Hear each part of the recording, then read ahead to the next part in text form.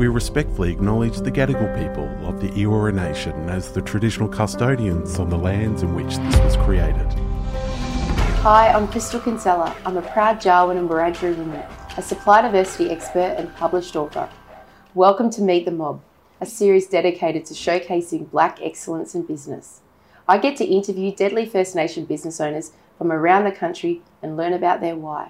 Today I'm joined by Dixie Crawford. So I'm Dixie Crawford. I'm a Barkindji woman from Broken Hill and Brewarrina in far western New South Wales. I currently live on North Country down in Canberra, very cold Canberra, struggling with the winter, struggling with the decision of why I chose to move to Canberra. But anyway, it was big, so we're not moving for a couple of years. I run a business called Naganya, which in Barkindji language means firelighter. And when you get to know me, you will understand why that was the most appropriate name for my business. Yeah. So that's me. So talk to me about your why. Why are you in business? Why do you do what you do? I want to be honest, like big picture, and sometimes when people talk about what's your purpose, I always just roll my eyes at that because I didn't, and I was, not being critical of the public service, right? But, like the bureaucracy is a bit of a grind sometimes. And I didn't really feel joy and happiness or know that I was actually making an impact on the work that I was doing. And now that I've been in operations for 4 years, and now that I look back over the work that we've been doing, I would describe it as being really intentional, impactful, and certainly around wanting to make an impact on equity. So we know that not everyone is on a level playing field, right? And we think that funding programs and giving people access to services is going to be the thing that changes their life, that makes them feel good about themselves, gives them access to opportunities. Just because someone has access to a service doesn't mean that it's successful. And the work that we do is certainly around advocacy and making sure that we look beyond the surface around the impact and the outcome of what someone is going through. So we might think that a program that we're delivering actually has is outcomes focused, but what's the impact of that outcome? So we do a lot of work with people around curiosity and around looking at what the potential impact of the work is that we do, or that they are doing with the communities that they're connected to, and making sure that the investment that you make in community does go a long way, right? It doesn't just make you look or feel good as an organisation when you're working with people. What's changing people's lives? So we are tenaciously pursuing equity and having really important conversations that go beyond the surface level. Yeah.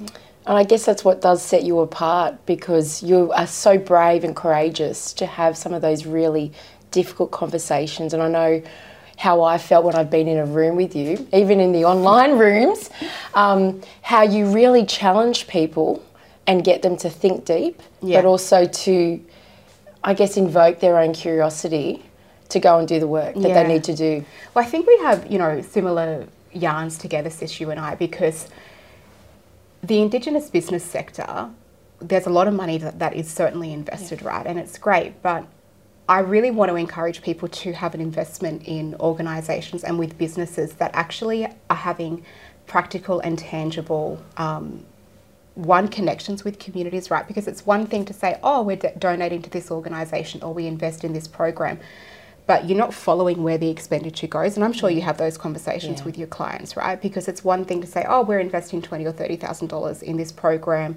which goes towards kids or goes towards, healthy relationships or healthy eating programs and all of those type of things. It's important, right? But how else do you follow the money and the expenditure of the dollar from an impact perspective? And whose family is that actually affecting, right? So we fund a lot of programs in our business, which are a part of our contracts. We fund, we support the PCYC in a program in Dubbo, which 300 kids go to on a Friday night. And we want to build a healthy relationship between the kids and the local Koori community that are there, particularly our young people, right? We fund a program in Brewarrina, which is where I come from, again around the relationship between the police and domestic and family violence, and making sure that when someone is in trouble, a young girl is in trouble, she knows she can pick up the telephone and talk to one of the police officers and they're going to help her, right? And so that relationship building aspect of those programs is important, because when we talk about that access and accessibility, that's the point of difference, right? It's the relationship. So it's not about the transaction of we've done this work, we're giving this money to this program. Where's the transformational leadership in those relationships that give Aboriginal people the opportunity to equitable outcomes? Yeah. So practically, if my clients wanted to work with you, or anybody that's out there wanted to work with you, what does that look like? What does that translate into from a products and service perspective? And how do they engage with you? So the first thing that I would have to say is that you have to be good people, right? Like I'm just like staring straight down the barrel. You have to be good people for us to work with, because in our business, we say no to working with people more times than what we say yes. Again, we have done a lot of work on ourselves as an organisation. We're very focused on the work that we want to do and who we want to connect with. If you're not good people and you do not have good intentions, or you're not purpose-driven, we're not going to work with you, right? Because you can go and pick another organisation to work with. We are the type of... we do the tough stuff, right? Like, we have conversations that make people feel uncomfortable, but people lean into those conversations because they know that they know what they know and they know what they don't know, right? So when you know something and you feel safe and secure within that knowledge, we're going to push you beyond that. We're going to ask you the questions about that. You know, tell me what you know about that. Tell me more about that. It's that expansive line of questioning that help people and organisations recognise what their true potential is around influence and connection with Aboriginal communities. And that's the work that we do. So there's definitely going to be an alignment in values, but demonstrated values, right? It's one thing to say, this is what's important to me. It's another thing for you to show me what's important to you, right? So we work on reconciliation action plans.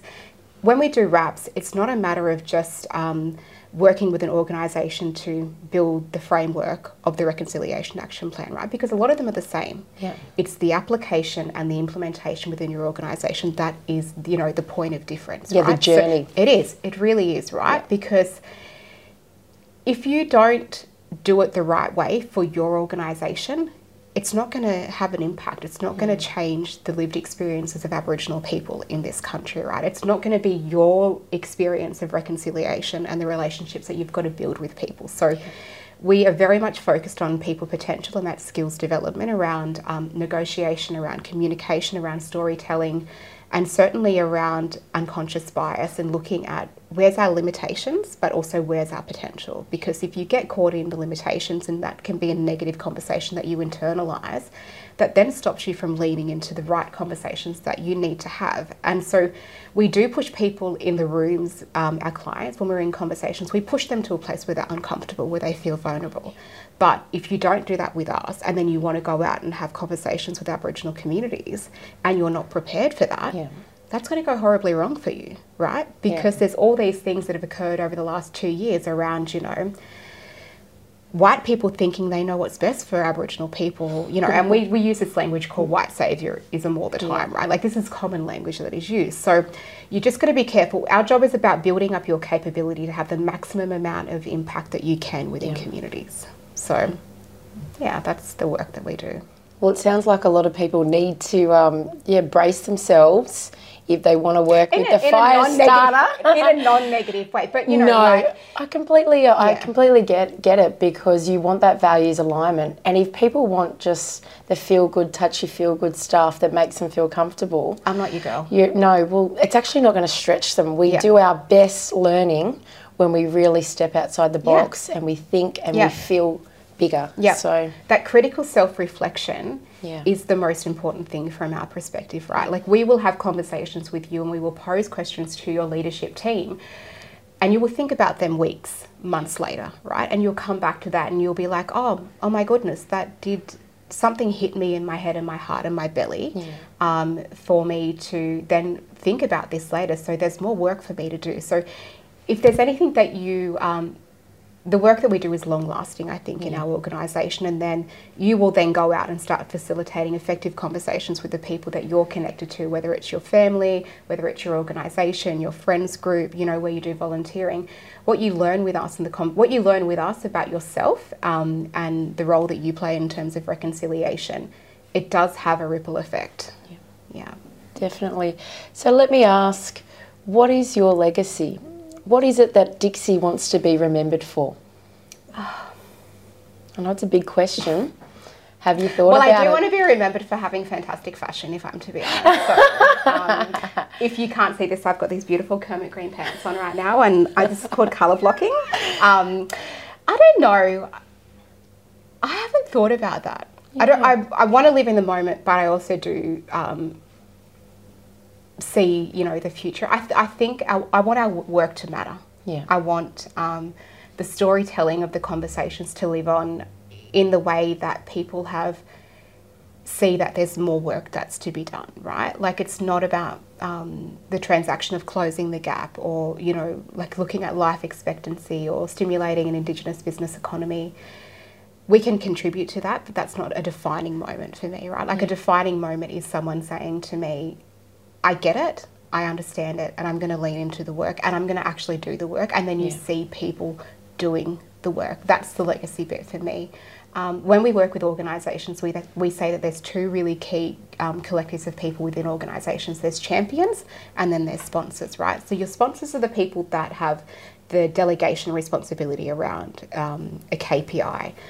And then the champions are the people that are having the conversations when I'm not in the room, for example, right? They're saying, what are we doing from an Aboriginal impact perspective? Or are we doing acknowledgement of country? Or when they're doing events, we've got to organise an Aboriginal speaker to be a part of a panel. Or, do you know what I mean? Like, it's that's the legacy bit, I think, when we, that diversity and inclusion, it just isn't the transaction or the visibility, it's the intention and it's the greater impact and purpose that people are demonstrating every single day literally in their day-to-day operations. So I think that's it.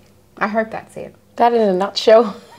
Yeah, I think so. I think it's just like, the legacy is things continuing on when you're not there, from my perspective. Definitely. People standing up, being courageous, owning it, and just getting on with it. Yeah, leaning into it. I mean, you're not going to die if you say the wrong thing. No. Like I say to my clients all the time, like, they get worried about their acknowledgement of country, and I just say, well, are you going to die if you get it wrong? Yeah. Like, you're not. Like, it's live and learn. You learn. That's you right. learn, and you may not make that mistake again, or maybe you make that mistake again. Again, you're not going to die. It's going to be okay.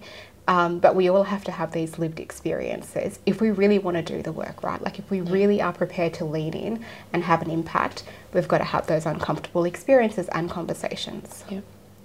And any kind of final words that you want to put out there in relation to who you are, what you do, and how people can work with you? Who we are. We are the type of people as an organisation that are very much focused on relationships and building a two-way street of communication and connection. The work that we do is focused on leadership development and not the transaction of cultural capability training or getting a rap done. So if you want to have surface level yarns, we're definitely not your people. I'll still take your money. No, I won't actually. But it's not. We're not about transactional work. It's transformative people work that we do. And one of the programs that we work on actually is our program called iCulture 360, and the culture part within that is certainly about Aboriginal culture, and 360 is about leadership development within organisations and teams. And because we believe that in order to be effective leaders within organisations and for to bring people along the journey within your organisation, you've got to be able to understand the lived experiences of Aboriginal people. You've certainly got to be able to expand your skill sets as a leader, and you've got to be able to influence other people within your organisation and communities that you're connected to. So the iCulture 360 program, we deliver that in a couple of ways. It's one-on-one coaching. We do in-house programs as well as run public masterclasses, which is important. The public masterclasses are really important because you then start to see that there's other people within either your industry or within your community that are, that are really interested in working with Aboriginal communities and making an impact. So thanks so much, Dixie, for joining me today, and please stay tuned for the next edition. Thanks for listening to today's episode. If you love it, please share it on your socials with your mob. Let's help amplify as many Indigenous businesses as possible and get everyone supporting each other. Thank you.